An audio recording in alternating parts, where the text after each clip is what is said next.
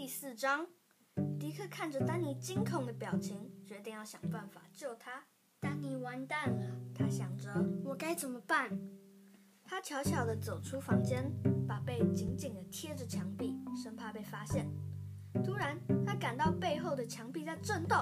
他转头一看，贵宾大厅的房门打开了，3位穿着华丽礼服的贵宾从大厅走出来。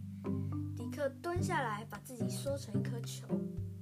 绝对不能让他们看到我，他想着，如果他们看到我，我也会跟丹尼一样被剁成肉酱。很幸运的，3位贵宾只顾着聊天，没有看到迪克。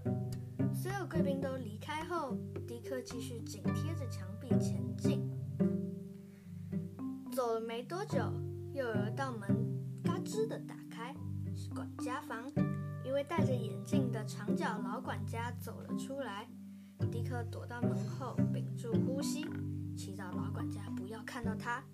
但是没有用，老管家关上了门，他已经无路可逃。这下我也要遭殃了，迪克想。那个管家会把我交给黛拉，他会亲自把我杀了。你！老管家大喝一声：“你这个家伙，竟敢偷溜来这里！看黛拉女王要怎么处罚你！”老管家抓着迪克的衣领，将他甩上肩，扛下了石头阶梯，直到地下室。地下室阴暗又潮湿，还闻得到一股霉味。迪克看到一道石头门，上面刻着“长脚人监牢”。老管家打开门，监牢比迪克想象中的更黑暗。一个个犯人在牢房的铁栏杆后露出哀伤的表情。黛拉也在那，她正在把丹尼的牢房用钥匙锁起来。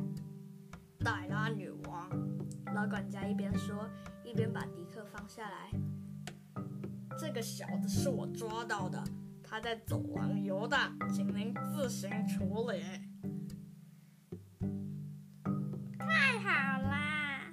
黛拉用她刺耳的声音开心的大叫：“又多了一个奴隶！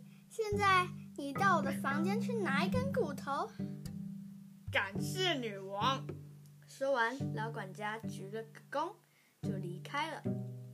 黛拉把丹尼的牢房锁解开，把迪克推进去，又将牢房锁起来。迪克将嘴巴靠近丹尼的耳朵，轻声地问：“为什么要叫老管家去拿骨头啊？”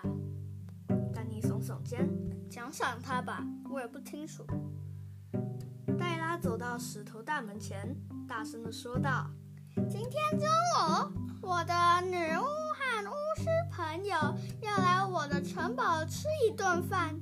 我要有人帮我在1个小时内布置好贵宾大厅、主大厅和餐厅，还要煮好300人份的美味大餐，帮我打扮、化妆，准备300份伴手礼，要包装好。现在你，还有你去工作。为什么不用您强大的魔法呢？黛拉女王。一位奴隶问。谁要把我魔法浪费在这里呀？你们做不就好了吗？黛拉冷笑一声。我的魔法可是很珍贵的呢。说完，他就带着5位奴隶离开了。